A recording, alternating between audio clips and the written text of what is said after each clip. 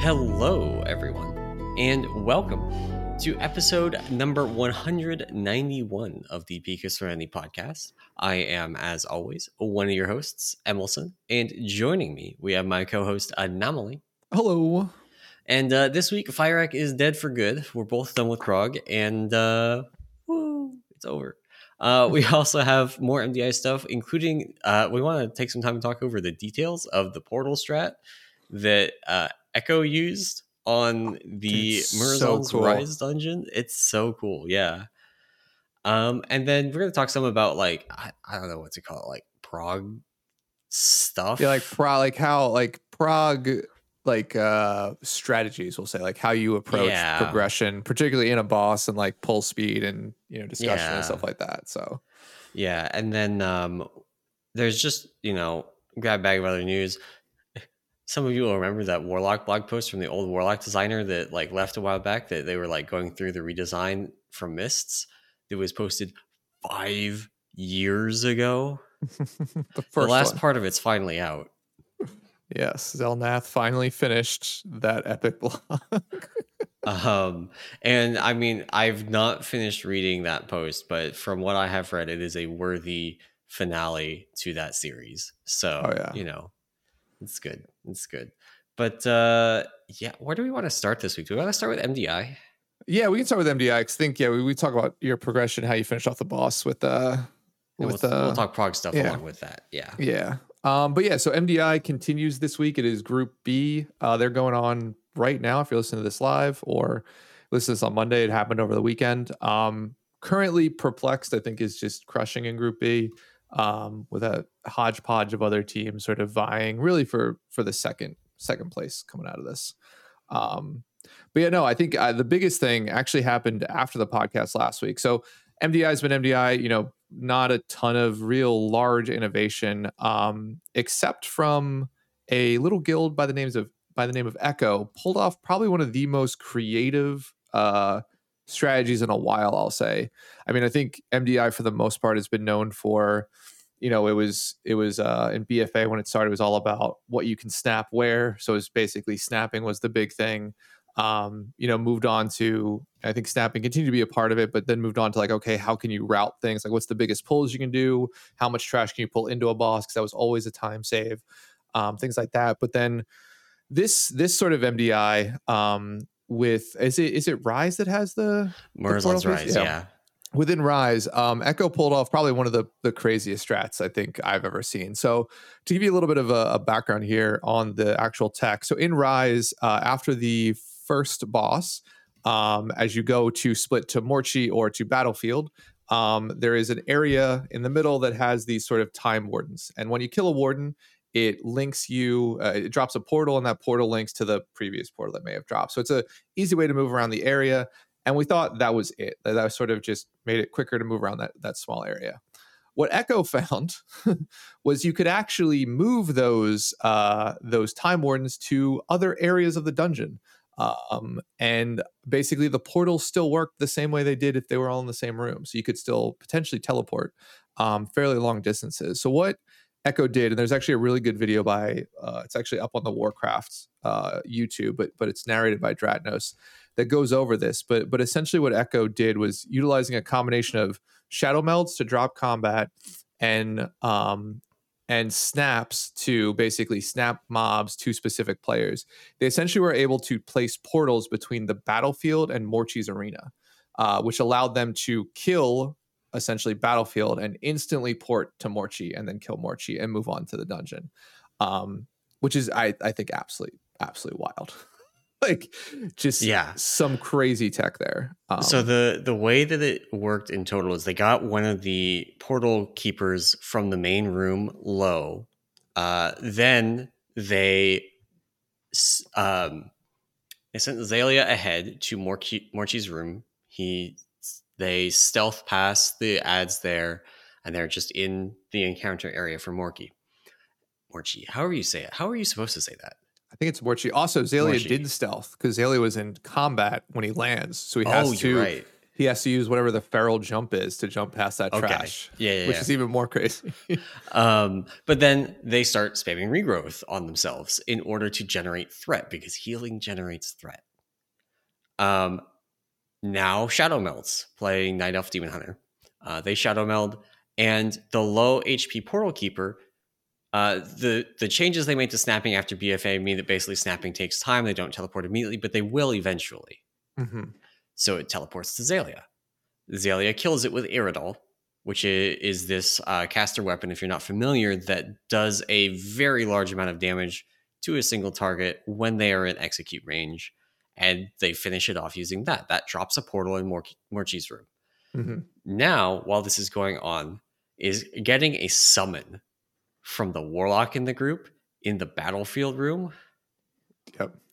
And basically throws a glaive while they take the summon.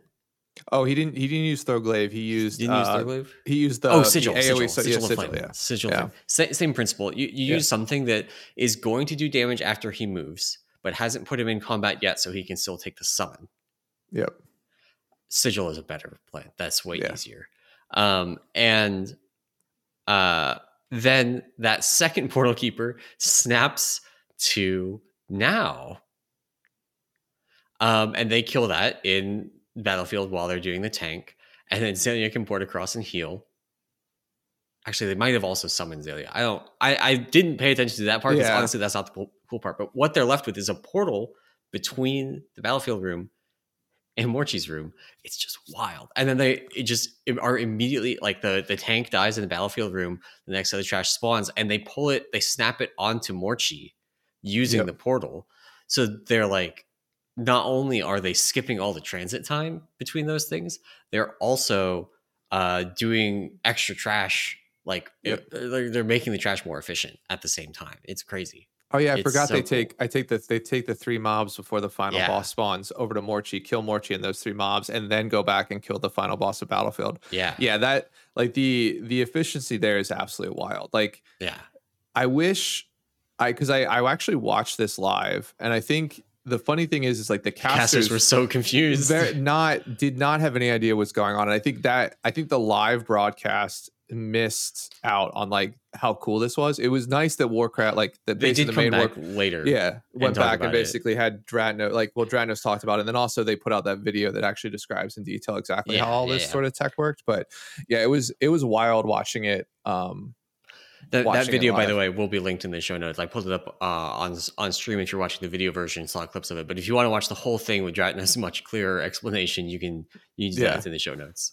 Yeah, but it's a cool idea of using like Shadow Meld to drop aggro, using healing aggro, using the snap tech, using like delayed abilities and summons in instances, right? Yeah. Like, so it's it was a really cool skip. And some of the like, I think the video on Warcraft's YouTube channel is like the most innovative MDI strat or something, or most creative strategy in MDI history is like the name of it. And I think right now that hands down is one of the most creative strats we've seen. So I think the only thing that competes with it is the Angry Toast snapping. Like, the first time we really saw snapping was in Ataldazar by Angry Toast, where they were the ones that pioneered doing the leaps onto the where the torches are.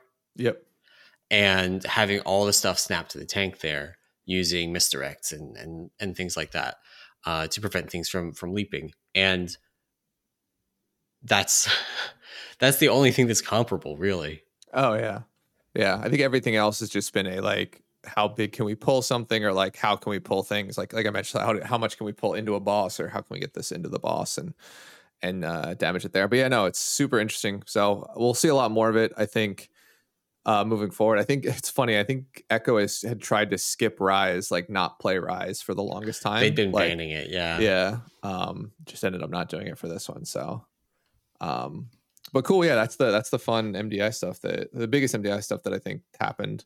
But yeah, Echo eventually, just to sort of close out, they won Group A, came back through losers. They lost to another team, which we talked about last week, but they lost to another team in the upper bracket, came back through the losers bracket, and this map that they played the Murzon's Rise on, or the set that they played Murzon's Rise on, was one of the last ones that they did.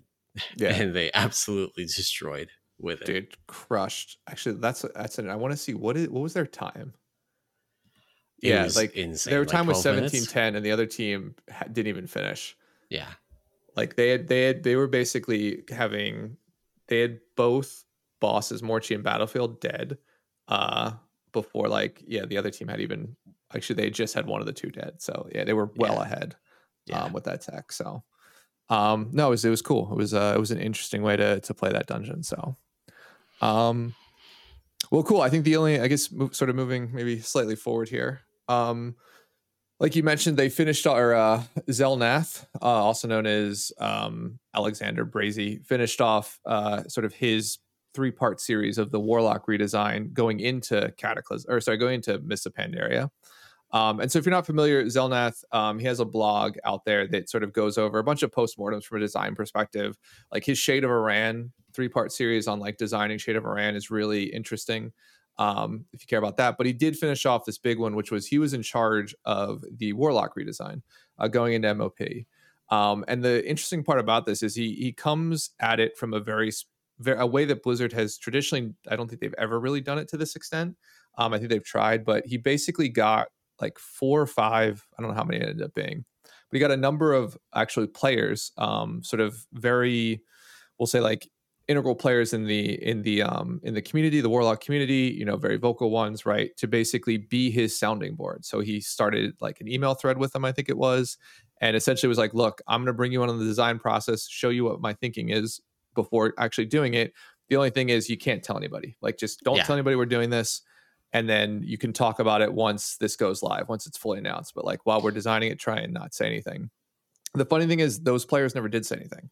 Like it came out definitely after the fact, right? But while they went through this whole sort of MOP alpha and beta design phase with the Warlock class, like sort of kept their mouth shut. And it's honestly, I think to this day, this redesign is considered one of the best redesigns of any class. Yeah.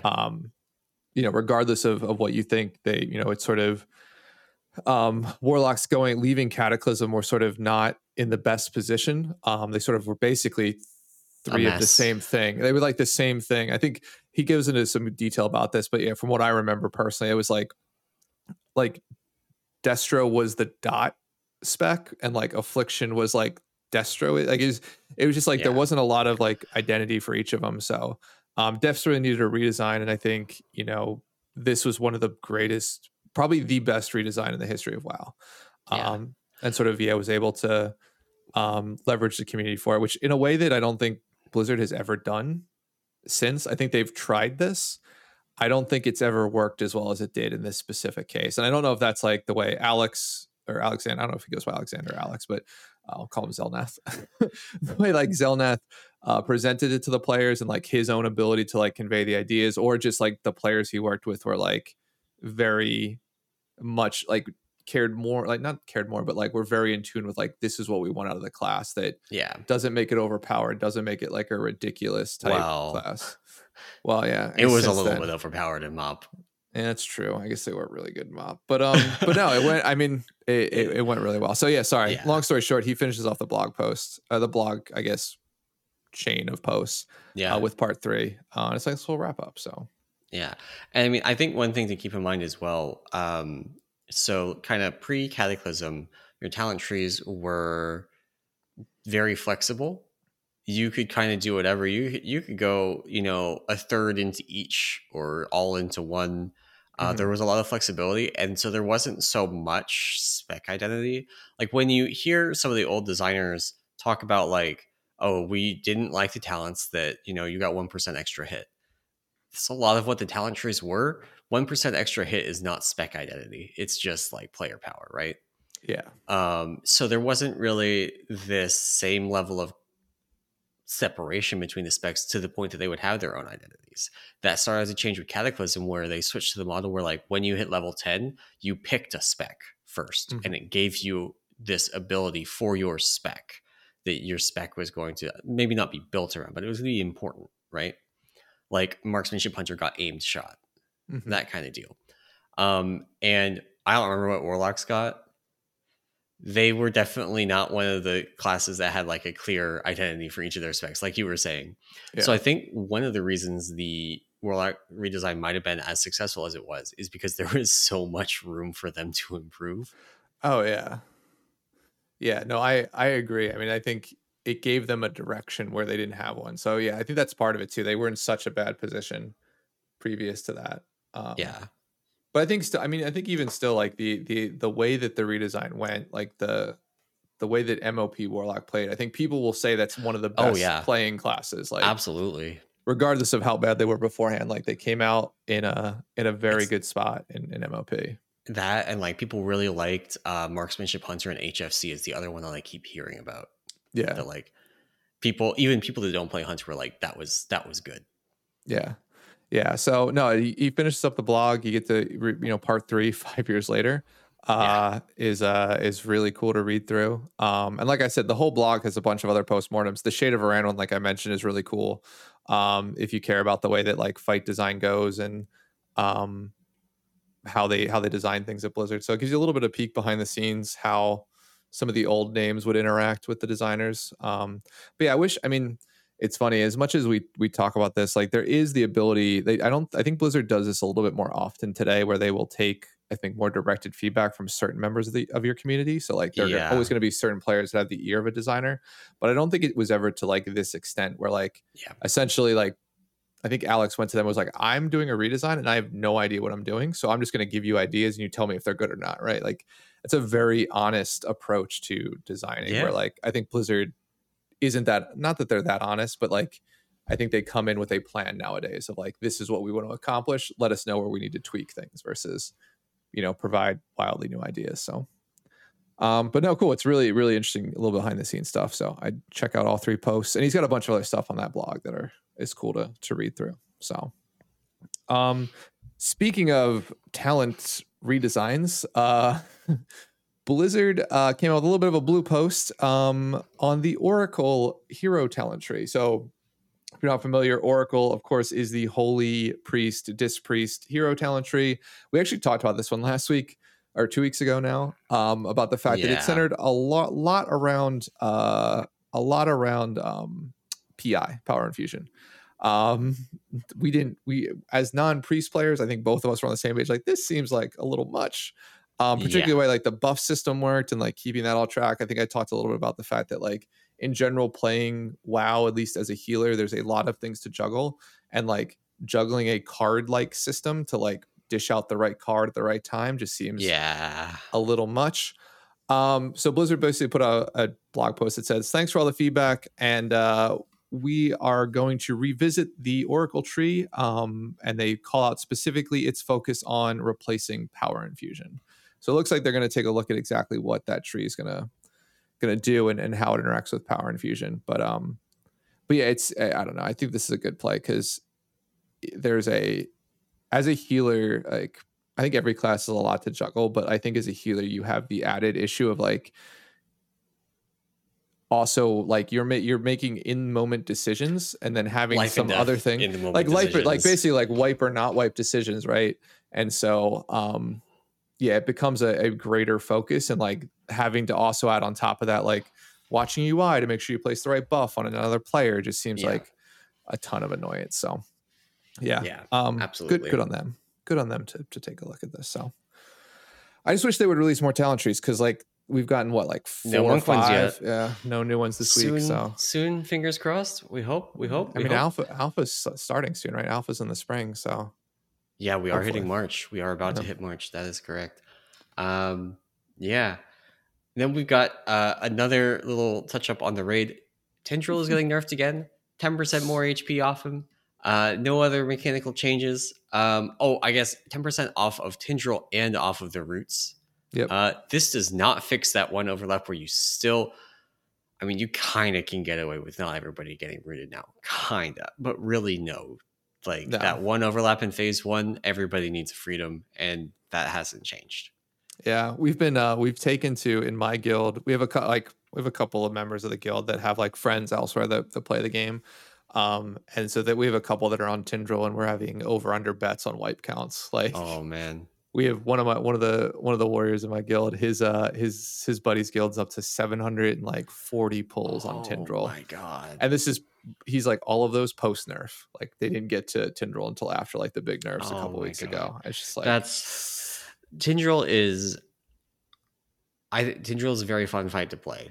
We're gonna talk some about Prague Yeah. overall stuff later in the podcast. It took us more polls than I had wanted, but it's a fun fight to play. It is so punishing. The moment that you fall behind on a mechanic, you're Yep. just hosed.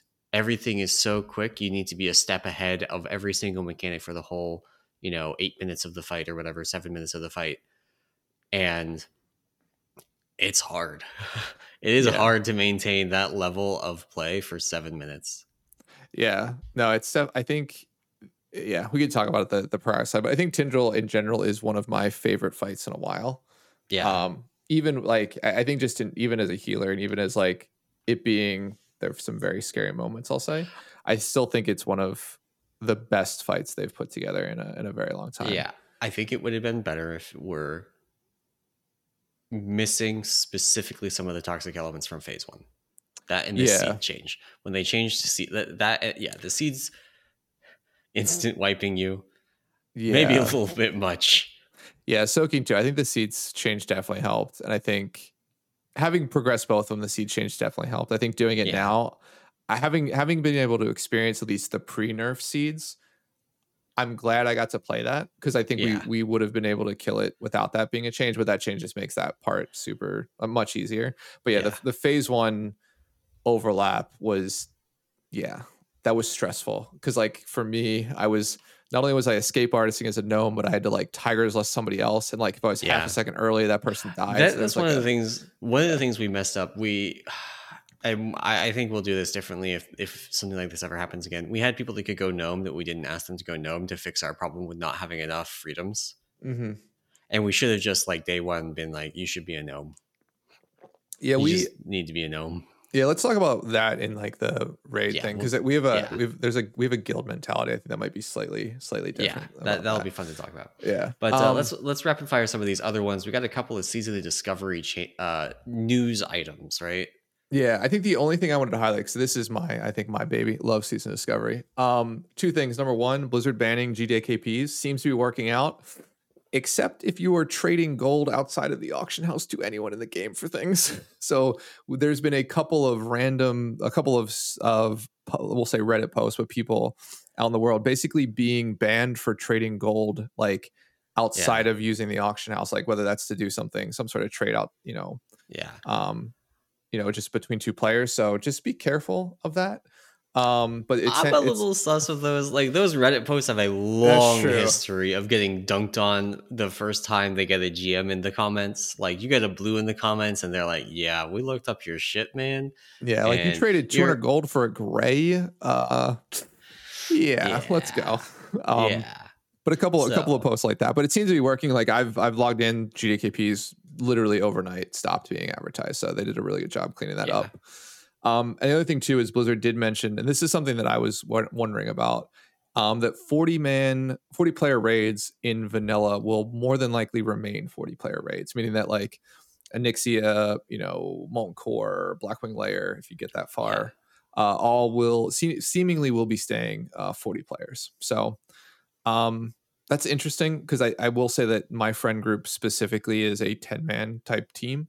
So like if they go to 40, we will never do a 40-man raid, which means like at max level, potentially our Season Discovery journey ends right there. Yeah. What is likely, in my opinion, is it like maybe they released ZG earlier, right? Yeah. ZG or like turn like UBRS into something different. LBRS something different. Yeah. And potentially also just, you've got other dungeons at that level like Stratholme, right? Yeah, that's true. That could get a 10-player raid version. I think that they'll keep the 40-player raids 40-player, and they will use the existing 10-player stuff like ZG. And what was the AQ one? AQ was 20, right? They might turn AQ 20 into a 10-player raid, and then also do a couple of other like conversions to give people 10-player content to keep this like 10-player raid content drip throughout the rest of Season of Discovery once people hit level 60, without taking away the 40-player raids that are a big part of what people like play classic, like vanilla classic 4. Yeah. Yeah. No, I hope so, because I think that's been a lot of fun.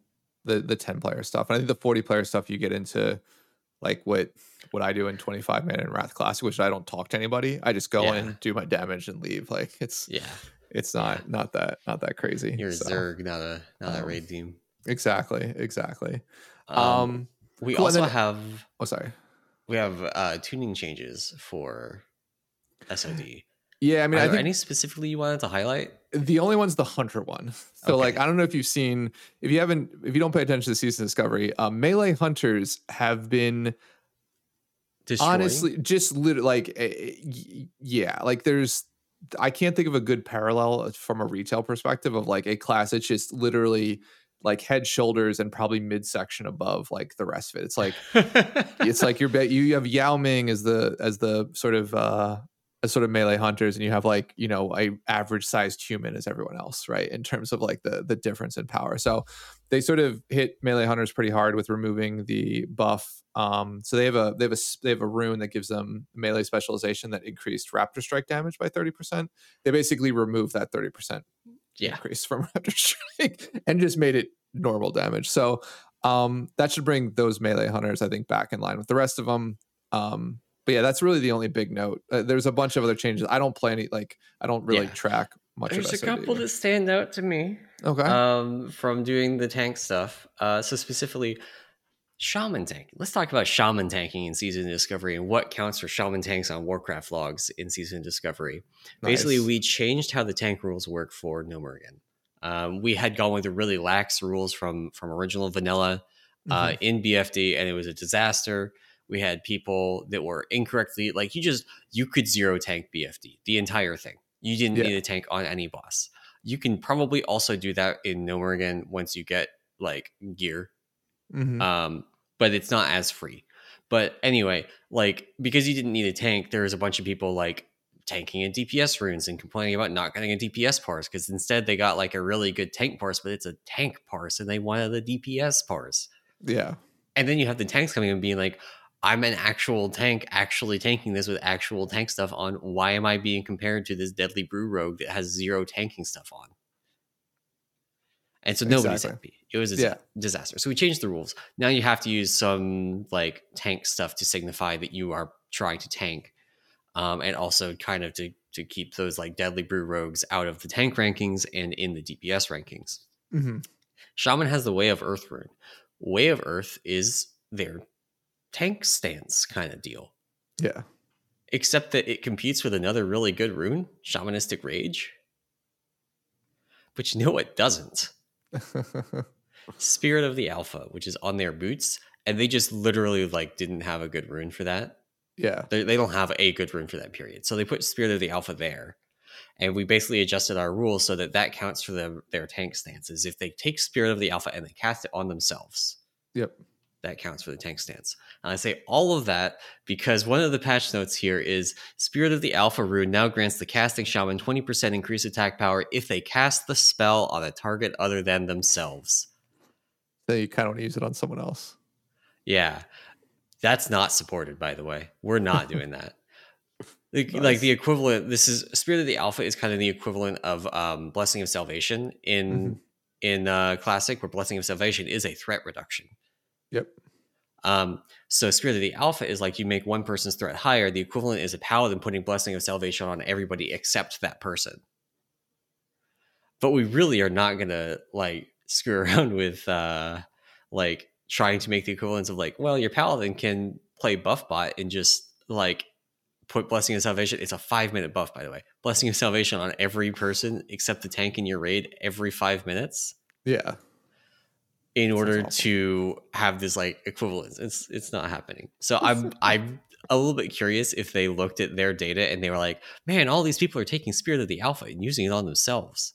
Yeah. And don't quite understand why. I probably just had no idea. Yeah. I don't know. I'm assuming, I guess they would have an idea, but yeah. I just thought that just stood out to me as extremely funny.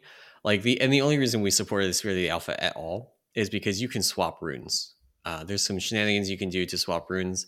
The fact that you've taken off the Way of the Earth rune doesn't doesn't remove the buff or remove your ability to use the Earthshock taunt immediately. You Yeah. keep them for about 10 seconds. So we were starting to see people who are like, well, shamanistic range is way better. Yeah. So and I don't need Way of the Earth.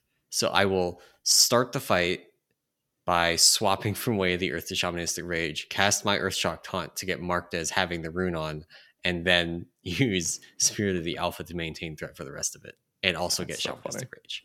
Yeah. Yeah. Oh, The boy. weird stuff classic people do. Ugh. Classic, man. Yeah. No, SOD, tons of changes. I mean, I think those are, we just got to highlight it too, but like in these notes, like Rogue gets a bunch, Druid's getting a ton, more on the healing side, I think, and a little bit on the Moonkin side. So, yeah, they seem to be putting a lot of effort into SOD, trying to at least balance it, tune it up a little bit. So, Yeah.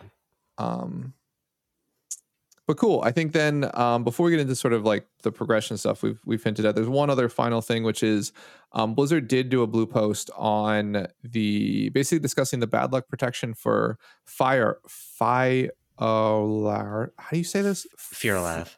It's the Fearlath. opposite. Like Fyrak is Fyrak. This is not. This is Fearlath.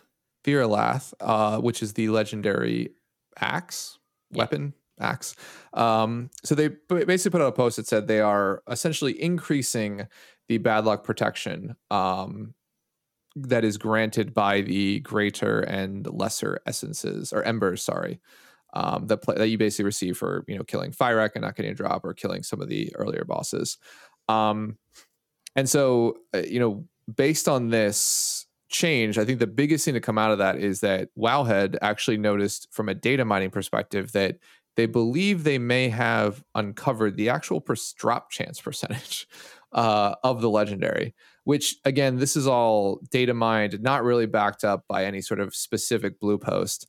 But essentially what they came out to, there's a post about this, a bunch of percentages everywhere, but I think for people to understand, essentially they say like, if you kill heroic Fyrak every week, if you kill a heroic Fyrak, you have to kill Fyrak 13 times before you are guaranteed the axe to drop. On it's heroic, like you kill it 13 times on heroic, and then the 14th time you're guaranteed to get it. Yeah, exactly. Yeah. And then similarly, Mythic has a same bad luck protection. Mythic though is 5 kills, and then on the 6th kill, you're guaranteed to get it. Based on the data mining, which again, I think the old version of this, this is to be believed, like on heroic, you only ever got a 30% drop chance. That's the highest it ever was. Yeah. And that's 30% at week 40, like kill number 40, right? Which is just that's wild. Such a lot. That's 10 months. This tier is not going on for 10 months. And this, I think, so the reason I put this in here is because I think the numbers are interesting if you're a numbers person, but to me, the bigger issue with this is I hate this legendary system. Oh yeah. I think like this type of single drop legendary system, it's the same reason I dislike the old like the Thunder Fury legendary system. Where you just had to hope to get a binding to drop. Exactly. Which is why I think the like the rogue daggers, like Shadowmourne, like those systems, so rogue daggers from Cataclysm, Shadowmourne from Wrath, right? I think those systems where you collect a bunch of items are, in my mind, much better. Like I think there's still the chance like you go multiple boss kills without getting a shard or whatever, without getting the item you need, but there's typically like weekly some sort of progress, right? Some sort of like weekly progress. It would have been better if those greater embers were actually just like when you get, let's say 10 of them or 10 of whatever, them, right? You can then get the axe. Like you're going to get it, which is more or less where we're at now. But it's like, okay, if it were when you get 10 of them, you're guaranteed to get it. And Mythic always drops 2, and Heroic is like guaranteed to drop 1 with a chance for a second. So maybe it's like 20, right? Yeah. When you get 20 of them, you're guaranteed to get it. Mythic Heroic always drops 1. Chance to drop 2. Normal always drops, or has a chance to drop 1, and LFR has a low chance to drop 1, right? But honestly, like I don't even feel the need to be like our LFR players can't have give LFR players the fucking legendary. Yeah, I don't. Yeah, I think it's what like from my point of view, I think this whole Greater Ember thing just it would be better served, to your point, if it's an actual UI thing you can see. Like this sort of hiding the percent chance to me just doesn't make sense. Like, and I'm a very much I've said this multiple times in this podcast. I'm a huge fan of numbers going up.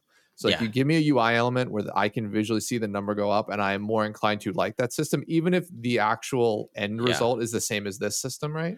Yeah. Like in my mind, it's always like, okay, like I am making progress. If I don't get one this week, like if I'm an LFR only person, it's like a 25% chance to drop one of these things. I need 10 of them. It's like, okay, well, I missed out this week, but maybe I'll get one next week. And then when I get that 10th one, I'm excited. Even if it takes me the same amount of time if I like didn't get to see the actual item or whatever. There's also one of the things about these RNG systems is that on average they work out, but there's always the people that are not getting the average, the people that get lucky and get it right away, which is fine, and the people that get very unlucky and potentially never get it, despite many, like, I guess in this case, if their old numbers are correct, you would be guaranteed to get it after 10 mythic kills.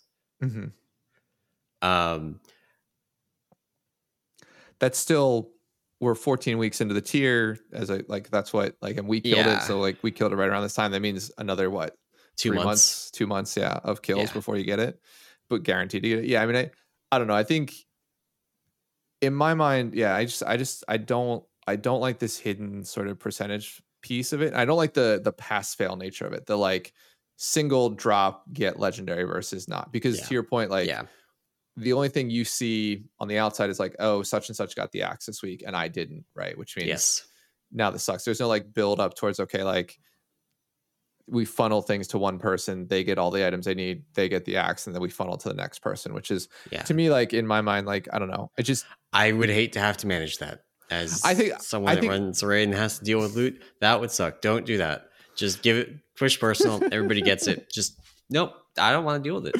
I agree. I mean, I think the people management side of that type of system, I think, is much more difficult than this. So maybe that's why they do it. But in my mind, I think it just, I don't know.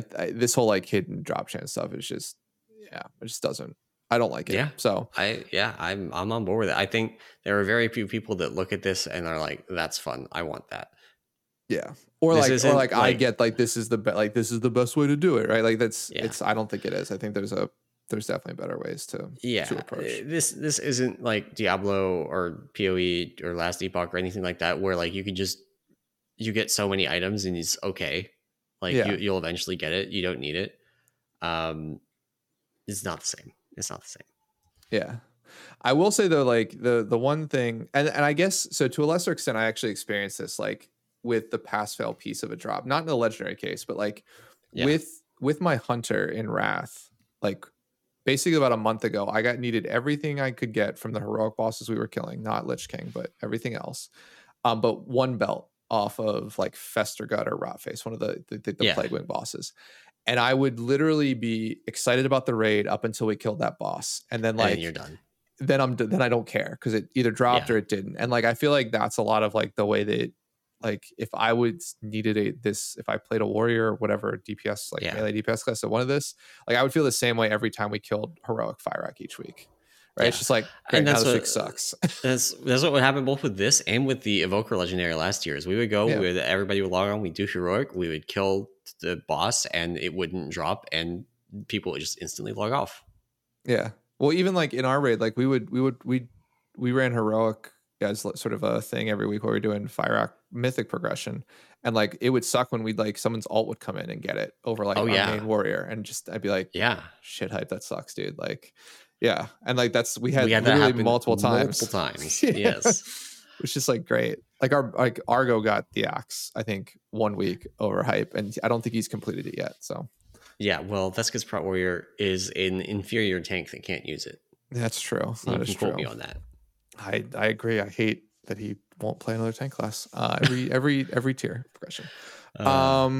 But cool, but that's on so they released all or not released, but based on the data mining, it seems like we have the numbers for it. So if you're waiting for the axe, kill heroic Fire 14 times and you're guaranteed to get it. Yeah. You mentioned Fire progression. Yes. I'll talk progression strat, and I'll let you introduce this because this was your idea to talk about this. Yeah, so I think I wanted to talk a little bit about just between us, like strategies going into progression, because what I noticed, right, is that our guilds are fairly similar in terms of progression, in terms like where we're at, right? And how we progress and when we kill bosses and things like that. So what I noticed, which was very interesting, was while the time it takes for us to kill bosses is relatively the same, the number of pulls, at least for the last, we'll say 3 bosses of this tier, is wildly different, like Yeah. orders of magnitude different, which in my mind just sort of lent to. So that was the first thing I noticed. The second thing was I actually watched your raid on Friday before you killed it, which I don't think we mentioned, but you killed Fire Yeah. Axe, so Fire Axe congratulations.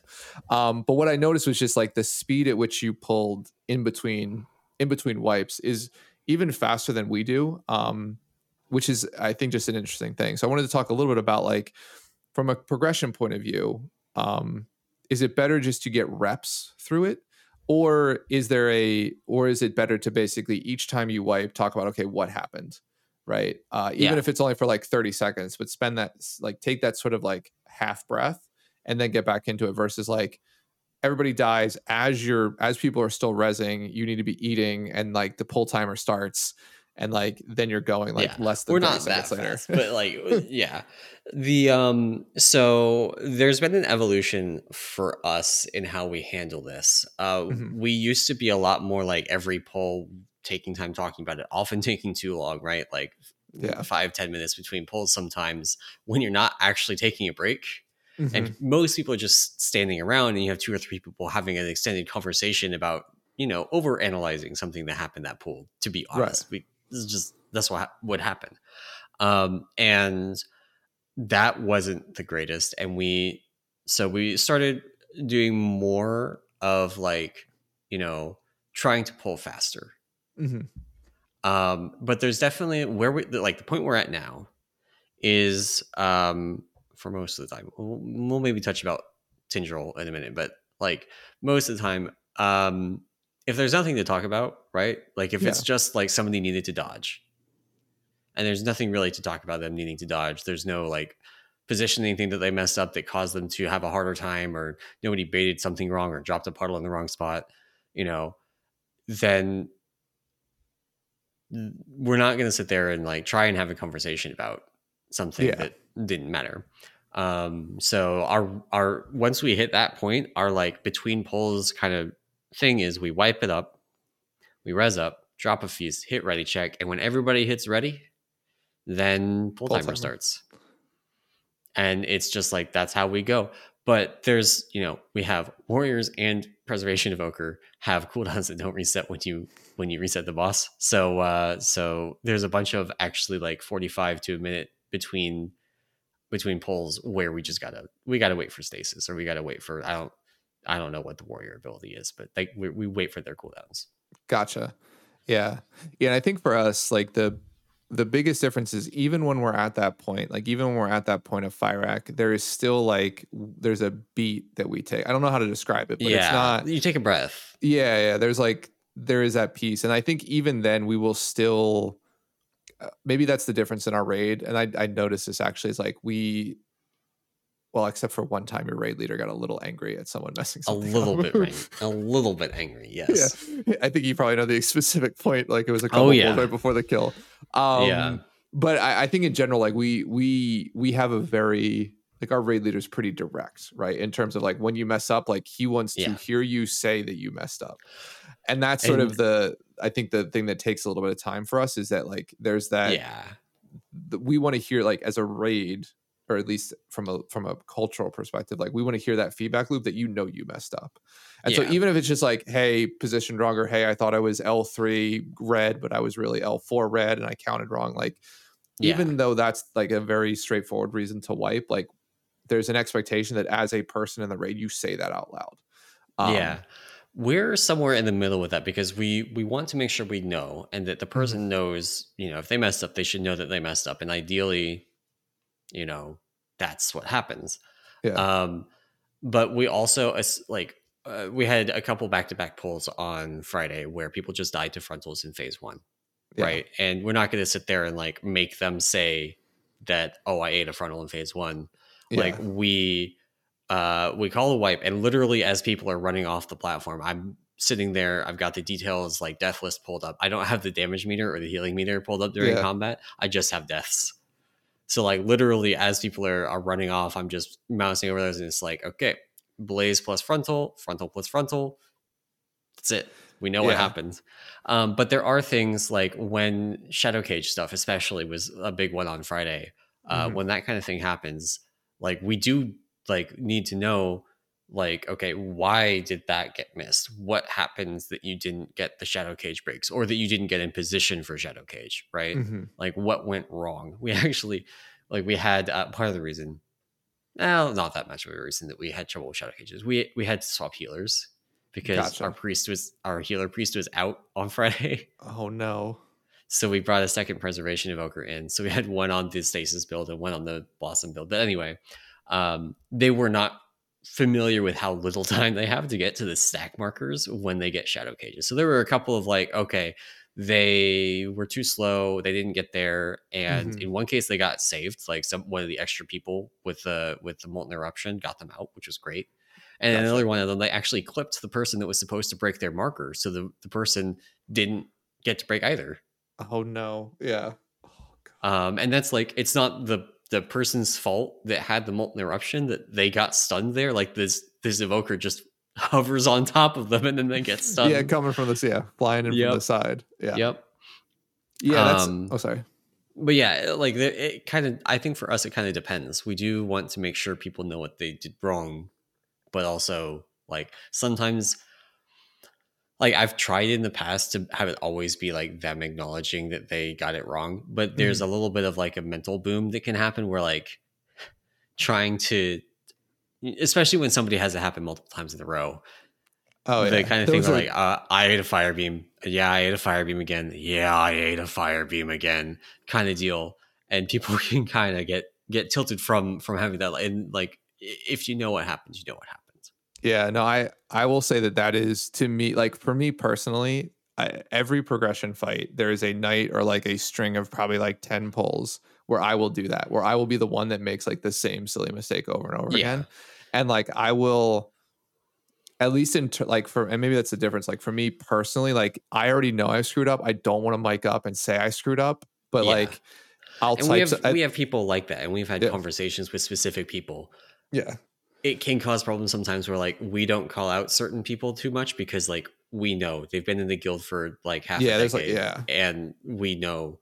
But then some of the like somebody new comes in, they're like, well, they've made as many mistakes, and it's like, yes, we've been through this with them multiple times in the past. You haven't had that history yet. Yeah, yeah. Yeah, there is that does happen even for us, but yeah, no, I think it was really interesting to see like the pull speed you guys did. I did have one question. So you said you made a mistake on Tindril Oh progression, like yeah. your night All one. right. So like what happened there? Let's talk before we talk about that. Yeah. Let's put some numbers in Okay, yeah. context for people. So I've got prog stats and Warcraft logs pulled up for both our guilds, and so this is Anomaly's guild, decidedly uncouth. You guys Hell killed yeah. Fyrak last week, and so the numbers I want to highlight: Smolderon, Tintril, and Fyrak pull counts and kill times. You Mhm. went 84 pulls, 321 pulls, and 271 pulls, right? If we go to occasional excellence, we went 154 polls, 507 polls, and 366 polls. Now, Smolderon took us twice as many polls as you guys, Yeah. and also took us twice as much time. Um, Smolderon did not go great for us. Tindril took us like 6 hours longer. We went from 20, you guys had about 24 hours on it. We had about 30. Mhm. But we did what is that, like 40% more pulls. Yeah, yeah. Ton It's a more. lot more pulls. And then on Fyrak, you guys again 271 pulls to our 366, but we actually spent less time on Fyrak, which is what prompted this conversation, I think. Yeah.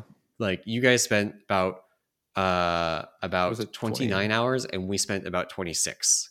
But we had like almost 100 more pulls. Which is for a boss like Fire, that's a lot of pulls. That's a lot of additional pulls. Yeah. Um yeah.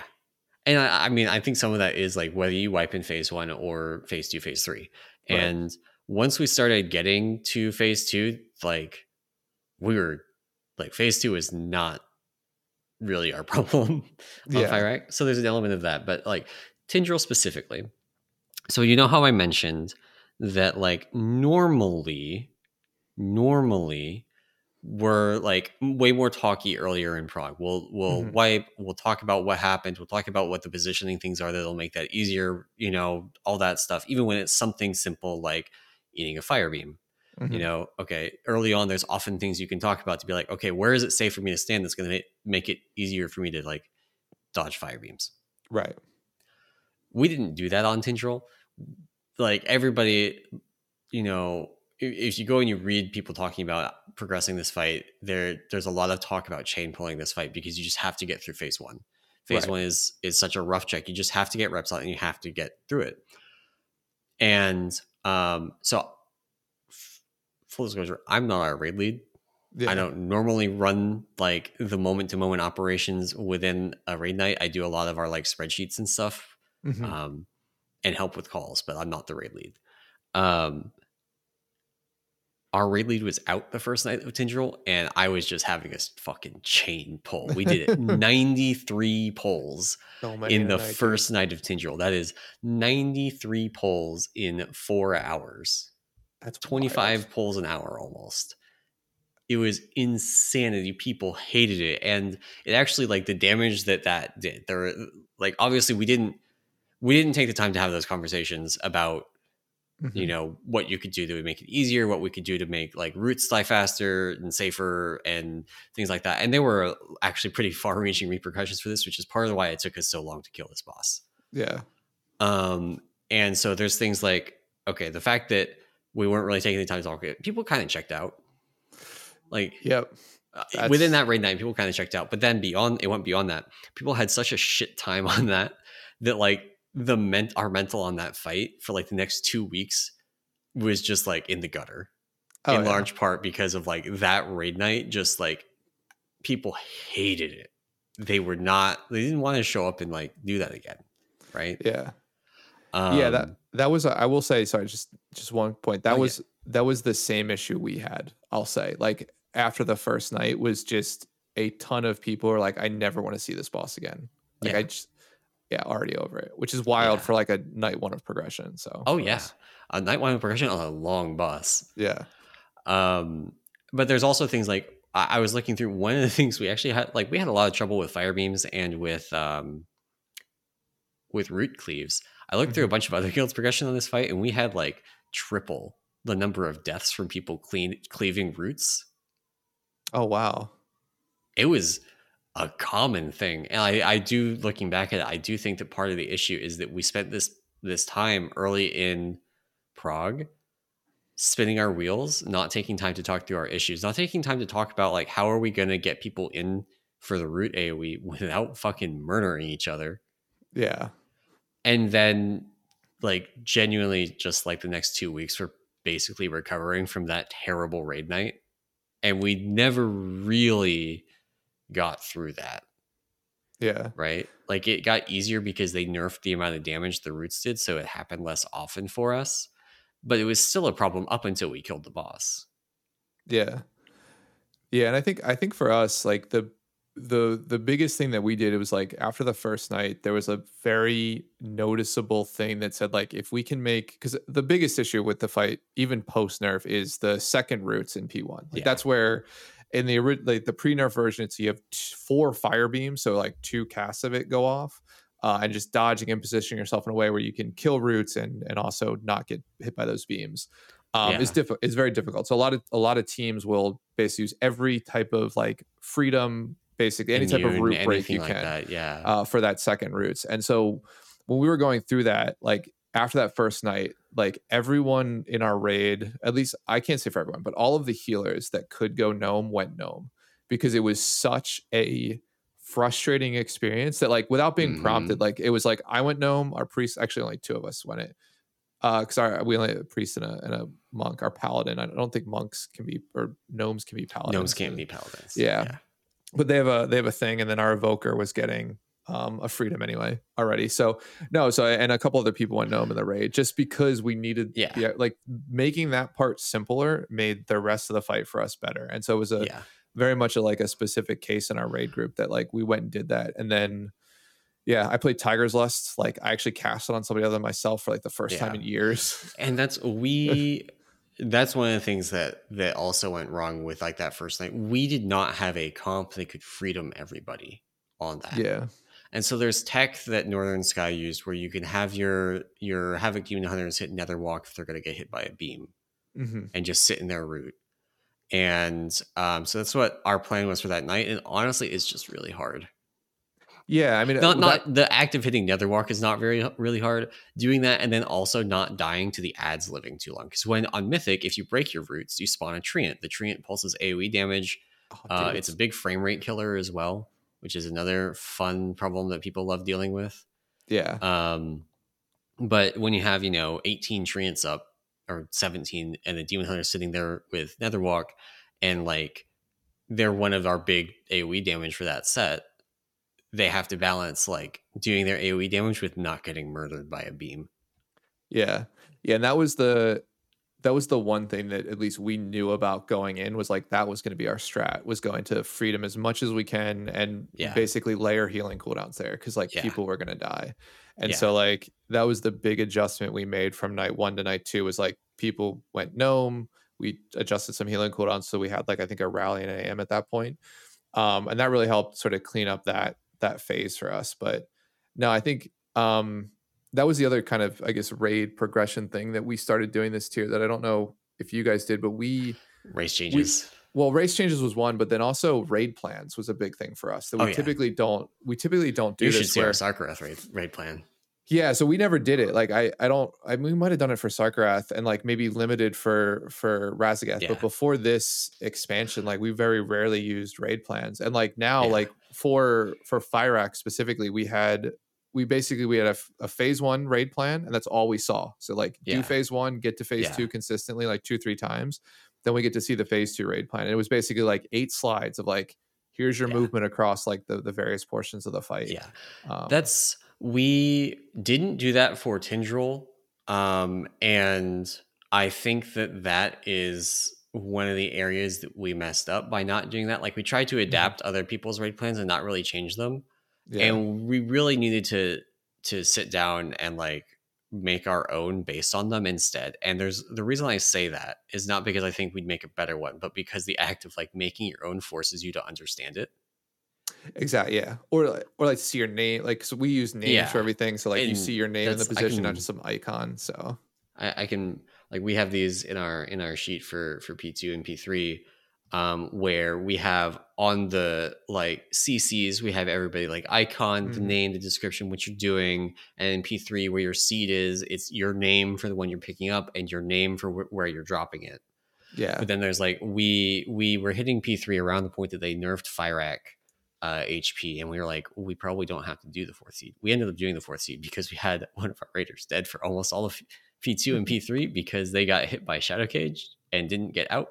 Nice. It was the most tragic thing. They were almost in it, and like they just weren't quite stacked. And like from the VOD, it looks like they're going to hit both, and they just don't. That's awful. Yeah. But yeah, we did the 4th seed and then rested them and killed it after. But anyway, taking the time to go through the raid plan, like I've been discussing with the raid lead, like here's how we're going to do the seed drops, and we were going to do something different. And I went through making the raid plan, and I was like, wait a second, this thing we were talking about is not going to work because of how we actually have to move to the open space after each one. We were going to like flip the L around that people usually do. And if we do that, we're going to have this super dangerous thing really early on for no reason. Right. Yeah. Yeah. So we did that taught us here, here's why you do it the way everybody else is doing this. And we took that and we modified it. Like we'd used way more space under the expectation that we weren't doing the 4th seed. And then, so like we used like virtually the whole platform on the first 3 seeds. Yeah. Oh, wow. Yeah, no, that was, I mean, for us, I think that helped immensely, like those raid plans. Yeah. The same idea of like, you can sort of see the movement before you do it. Cause like, to be fair, like I'll be honest with you, like I watch the world first guilds kill these bosses. I don't watch like the Dratnos like guide Yeah. after the fact. Like There's we just okay. don't do that anymore. Like it's just, Yeah. yeah. There's a sizable some of those are not as helpful as you might think they are. So I'm Yeah. going to highlight a specific one. In Vault of the Incarnates, the raid lead from Consequence put out a video about Razageth. It was very detailed. It was like CD planning and all this Hmm. stuff. And one of the things in it that seems like a good idea on the surface was CD planning to min max your shield duration in phase 2 of Razageth. Okay. Razageth AFKs if you break her shield early. She just sits there and auto attacks the tank. Hmm. There is no reason to min max those. And it actually cost us a lot of times because we went in and we're like, okay, well, this is like a thing that we got from this Gotcha. pretty high rated guild. We're gonna take this strat of like trying to min max these. And that cost us time. We had a bunch where we were trying to min max it. We were like taking damage off of shields and then we would miss a shield break and just instantly wipe. Yeah. But then we switched to just like send it, just break the shield. Because effectively, at the end of the day, it's just boss HP. You Yeah. have to It's the same break thing. this many shields, unless you're skipping one, which we were not on progression. No. Yeah. It's just boss HP. So there's no reason to hold stuff off of it. So yeah. That's yeah. Yeah. So yeah, I mean, I think yeah, from our perspective, yeah, it was just interesting, like the time thing around this whole topic of Yeah. like it's just the different progress strategies. I think yeah, every guild does it slightly differently, and I think for us, like I said, like it's a lot of like number one, like the whole accountability, not account, because I think every guild has accountability, but like the call Yeah. outs for why you're dying is like very to me it's polarizing because I to be fair, if you were to ask me in any other guild, I probably would hate it, Yeah. right? Because like the other aspect of this guild is there are a player or two in my guild that also likes to answer for you, maybe not in the nicest way. So there's a little bit of frustration, I'll say, that Yeah. people might feel if you're new and you don't understand the culture a little bit, or like just the mentality. Yep. um which yeah, to your point, I think that's maybe the one downside of the way we do it. But I think secondarily for us, the biggest change has been not only like the raid plans, but also the like you mentioned the thing about someone dying, and like a lot of times early in progression, like the response to someone dying, particularly to maybe like a frontal, if they don't think they got hit by it, was like, oh, I just didn't get healed. And like that's the only Oh yeah, reason we we take. banned. Yeah, We so that was the I think that we need to start doing that in my guild, because like that's the biggest response I'll get. Like we'll get, and I'll look at the death log and be like, you ate 2 frontals. Like, what do you mean you didn't get healed? Like, what do you, or you yeah. ate a frontal right before the huge AoE at the We whatever. more or less banned like I bled out Yeah, as a valid answer that you can give because yeah, we had exactly that same problem. There are times like we swapped a healer on Friday because we hmm had to, and we did actually have people bleed out, but that's because we swapped a healer and we knew that was going to happen. That's part of just the yeah. course of It's things. But like we have not had an issue with people like actually bleeding out from just regular damage. The only times it's happened has been like something but like Smolderon, right? yeah, We let 3 orbs go in, somebody bleeds out. The issue is not the healers. The issue is that we let 3 orbs go into the boss and he's doing 21% more damage. yeah, exactly. Yeah, that's the probably the other reason it takes us a little bit longer to pull is that I will look at death logs and people will be like, I don't know how I died, or like I bled out, and I'll be like, no, you didn't. Like, go look at your death log. Like, this is Yeah. what happened. Or Yeah. yeah, or we get the whole like, yeah. Anyway, we don't have to get into Yeah. that part of it. It's sort of the conversation. But no, I mean, I think no, I think in general, like it's just interesting the way like guilds approach progression, because I think like there's merit to like just getting reps in, and there are certain bosses and certain progression nights where we'll just get reps in. Yeah. But to be fair, it's never like it was such a big difference. You mentioned Yeah. Tindril being the biggest difference. To me, it was actually the fire rack difference that I thought was wild, because it So was I'm looking at this again now. And because like 100 more pulls, like only 3 more hours, which so is just there's if you look at I'm gonna pull this up on the stream too. If you look at Friday, February 9th on prog stats, it's got mhm. the pull count right. This is the same pull count that we have on Warcraft logs. Friday, February 9th is blank on the chart. And Yep. I'm betting there's some like fucked up timestamp in that log that's Oh, gotcha. potentially breaking the amount of time. So maybe this conversation was spawned by a programming error. It could also be that it's got the total time for that right. I would have to go through and add up the nights manually Yeah. Is to that for us or for you guys? for us. Okay. So it could potentially cut out like a night at Prague, which would be about 3 hours, which is Yeah. would put us at a similar amount of time as you guys had. Mm-hmm. But of course, still 100 more pulls. Yeah, which is like, yeah, that's what sort of spawned it. Because like, yeah, we'd killed it very similarly. So, but okay, it's always interesting. The whole progression ideas, the way guilds approach it. So yeah, and like we've changed and evolved how we do things so much over the years. It's barely like if we looked at how we did things in like Sanctum, it's completely different. oh, not us. Like ours is still the exact, like that's the thing about like from a leadership perspective and like the fact that like our healing, like I've been a part of the healing core for so long, and like our raid leaders have been there for so long. Like our approach to almost every fight. That's why the raid plans are I'm calling them out, because this is the first tier that I remember us doing them like for specific phases of a fight, right? Yeah. So that's like a brand new thing for us. We typically don't do that.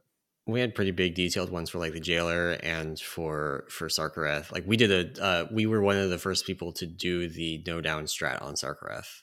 It was us, Peonies Guild, if you recognize that name, was I think the actual first team to do it, but they killed it like the week before we killed it, right?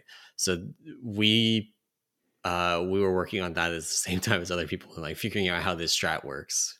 Yeah. So we had our own raid plans for that one for sure. Nice. Awesome. Well, cool. I think that's everything. I have one final point that doesn't really involve this, but I did kill Heroic Lich King on Friday or on Wednesday. Congrats. I mean, dude, last pull of the night, it was great. Our DK died to a shadow trap in phase 1, and we still killed it. That's how it goes.